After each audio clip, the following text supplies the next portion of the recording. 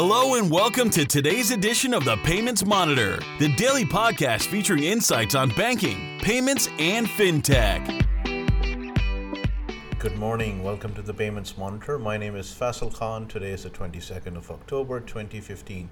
Some trending stories for today are: the Dutch bank ABN AMRO is setting up a 10 million euro fintech fund, not wanting to be left behind in the recent wave of banks like BBVA, Santander, and Barclays who are pouring money in fintech. ABN AMRO's Digital Impact Fund, as it is called, will invest in companies that have already launched a product or a service and are in their growth phase.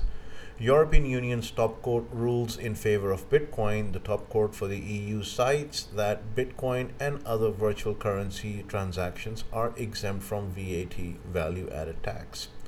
eBay's first post-split quarter results were better than expected. Revenue was slightly down at 2.4%, but still at a healthy $2.1 billion. American Express reported its earnings that declined 16% from a year ago. The stronger US dollar and higher expenses were some of the elements contributing towards the decline. Amex breakdown with Costco is also blamed for lower earnings. W3C, or World Wide Web Consortium, launched a web payments working group that will help come to a consensus on how to facilitate payments easier online as the world gravitates to a more digital world. The group will study all existing standards and protocols, including Bitcoin, distributed ledgers, etc., and then standardize this into an API for all to use.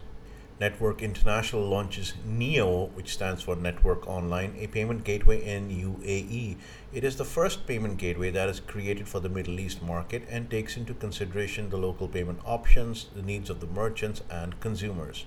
Just yesterday we were discussing YouTube and its paywall. Well, here it is. YouTube Red is a membership program designed to offer users with exclusive content, better streaming options, including the ability to save videos, and above all, no ads, all for $9.99 a month.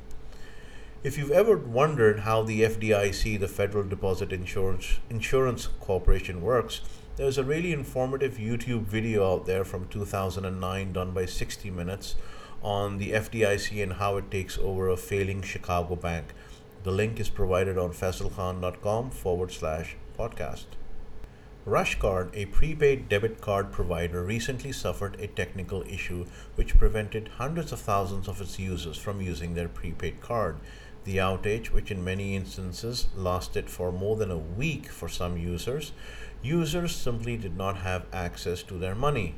Whilst a prepaid temporary block may not mean much to you and I, it does mean the world to people who barely make it above the poverty line and are what I would call the lower banked people. Luckily, in the US, the consumer protection laws are inherently way better than the rest of the world. Imagine no access to your money for 1 week. We certainly have to work together to improve on this problem of financial inclusion and financial services provision for the lower banking population.